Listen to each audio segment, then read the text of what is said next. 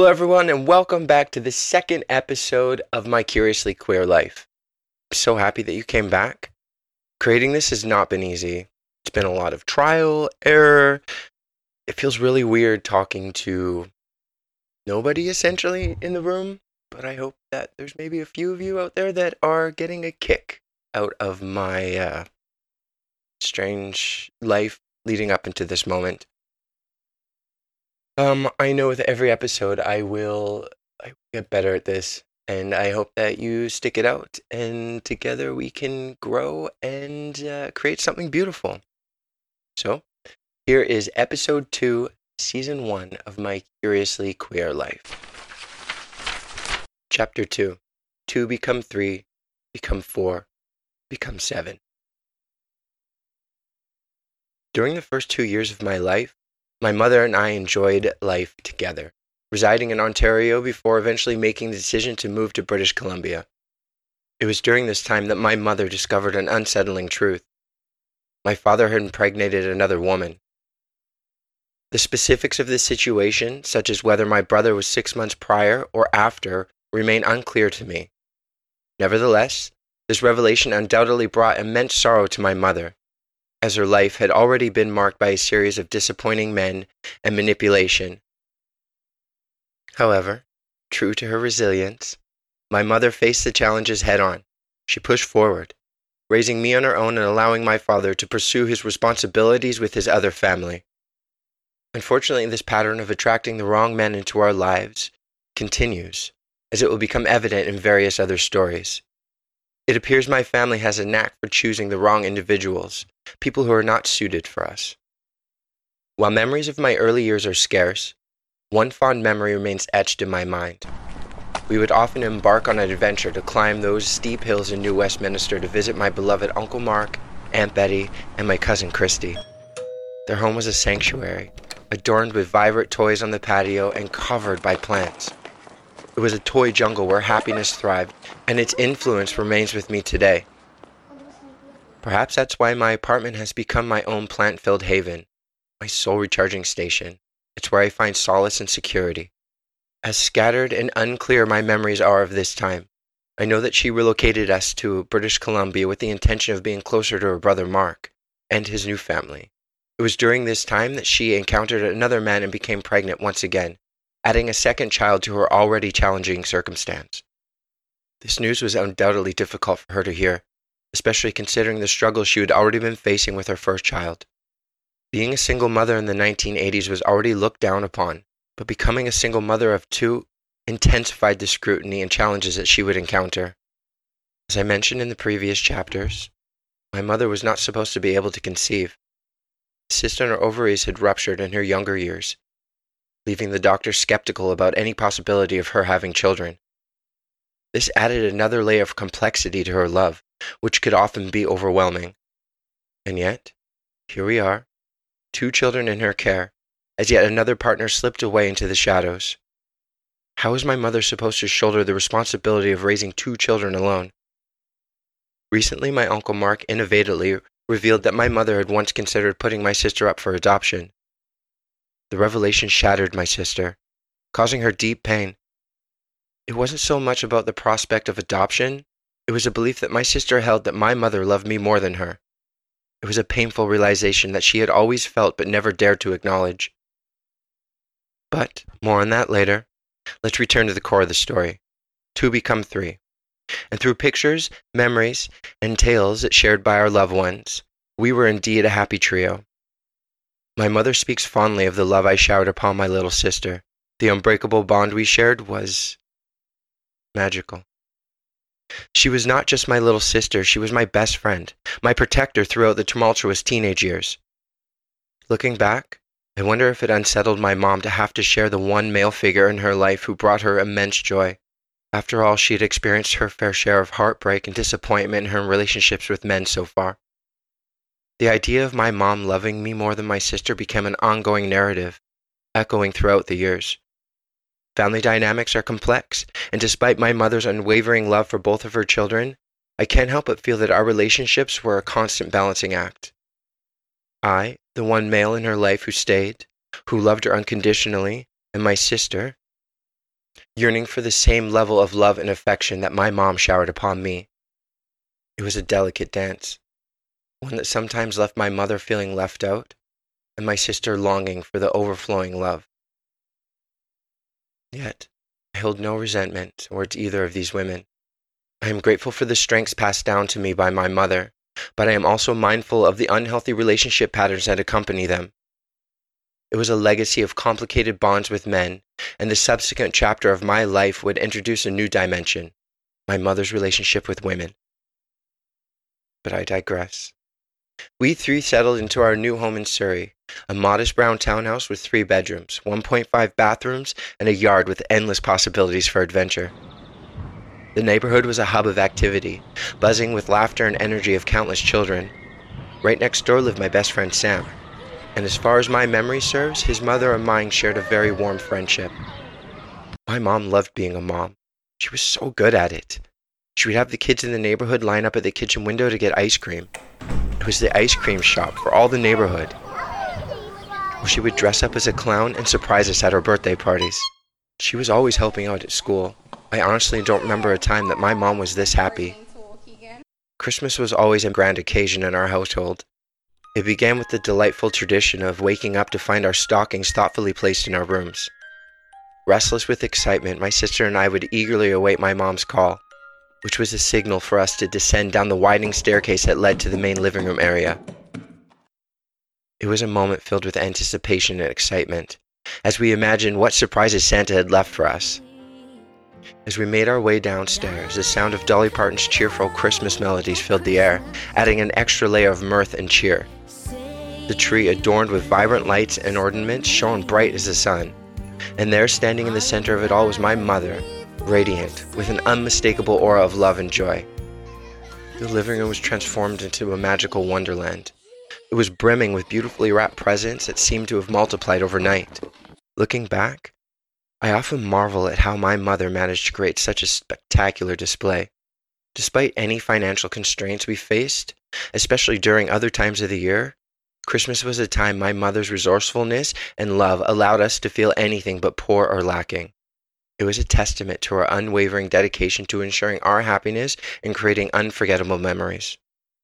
Life at the Timberland complex seemed idyllic, but it wasn't without its dark moments. One chilling incident echoed throughout the corridors of our community.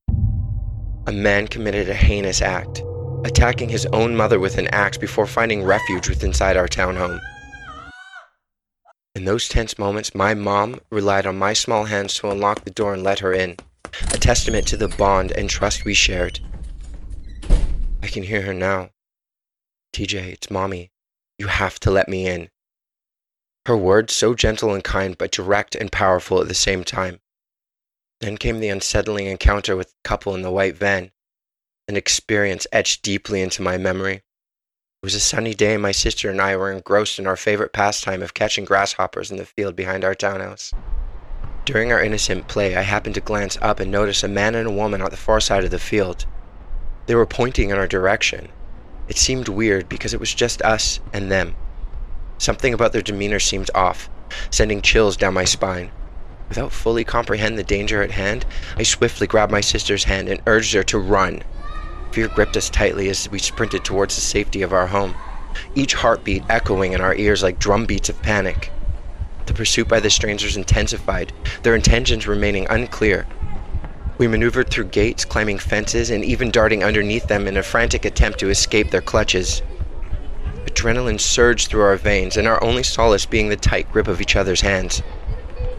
Finally, we reached the sanctuary of our mother's presence. That experience forever altered our understanding of security and the fragility of our lives. I can still recall my mother's protective instincts kicking in as she ventured into the complex to confront the strangers, driven by a mix of concern and anger. Their explanation of mistaken identity felt hollow and insincere, leaving an unsettling residue of something far more sinister behind their actions. It's crazy how traumatic moments have a way of etching themselves deeply into our minds, leaving a lasting impact that can be felt even decades later. Now, the joyful moments that bring immediate happiness, their memories often fade gracefully into the background of our consciousness. They sit behind the scars of the trauma like dreams. As life settled and we found our way back to whatever we once had, although it was never quite the same, the universe intervened and brought my mom face to face with a man named Peter. Her fears of having to raise 2 kids on her own cast aside for a short time, putting her mind at ease. The safety of a man at this point was very appealing, and before I get clocked by people, this was the 1980s, and a husband and wife combo was the norm. Plus, my mom had been rocking out as a single mother on her own for quite some time by this point, and the support and love was something she needed very much. Peter was the true embodiment of the 80s rock scene. With his average height, tousled brown hair, a mullet, and a mustache that seemed to carry secrets of its own, he exuded 80s coolness. It's amusing how memories work, as if frozen in time. In my recollections, Peter is forever clad in a gray crop top and tight blue jeans, wearing that cartoonish mustache. Even now, if he were to appear, I couldn't help but expect him to don that iconic outfit again. It's a quirky detail that never fails to bring a smile to my face. As my mom and Peter fell in love and eventually got married, it felt like all the missing puzzle pieces had finally fallen into place. With the addition of Peter, we became a real family: mom, dad, sister, and brother. However, my relationship with Peter was always a bit strained. He tried his best to step into the role of a father figure, but deep down, I resented the idea of him being my dad.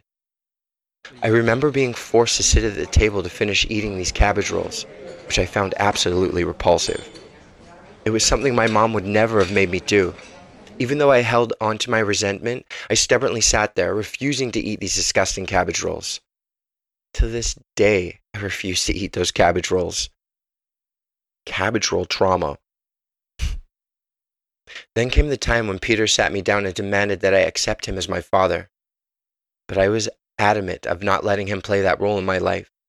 On the other hand, my sister seemed to accept Peter as her own father without any reservations. There seemed a perfect bond, which suited me just fine because I could now have my mom all to myself. I no longer had to share her with the mustache man in a crop top.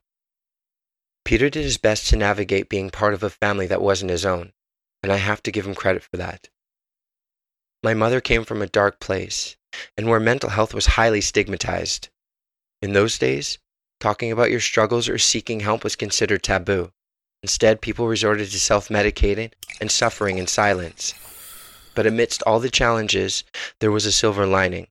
We gained more family. I had the privilege of gaining 2 new grandparents in my life. Grandma Peter would take me and my sister to Woodward's, where she would spoil us and buy us peach gummies, or she would take us home and make us tea, and she would let me add excessive amounts of sugar.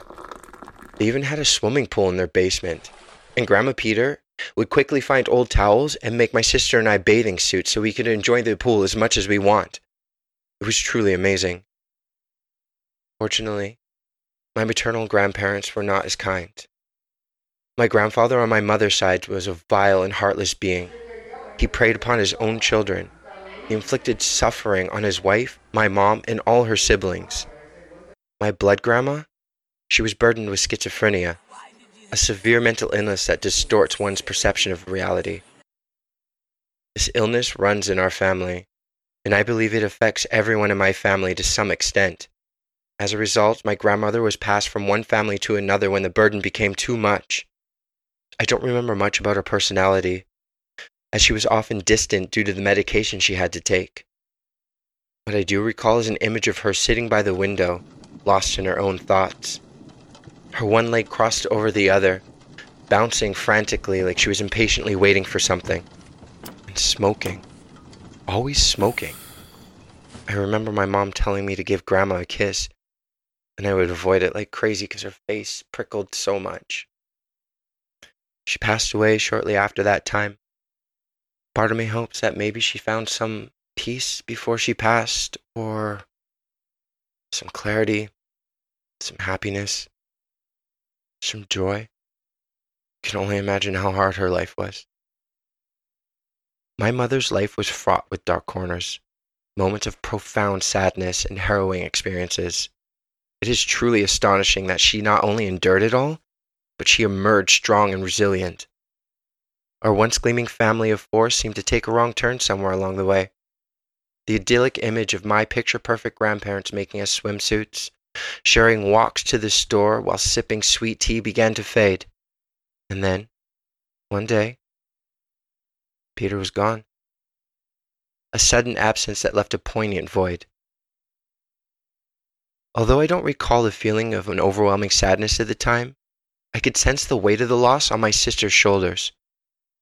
The sting of his absence lingered with her, a constant reminder of the love that was once abruptly severed.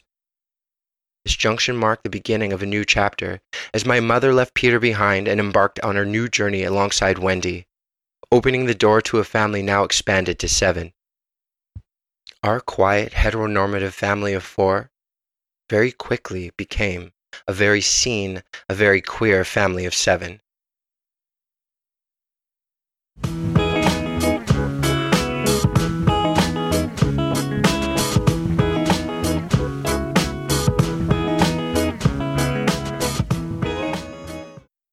I am so grateful for all this. I look forward to letting go, sharing these other chapters with everyone, and maybe sharing some of your stories.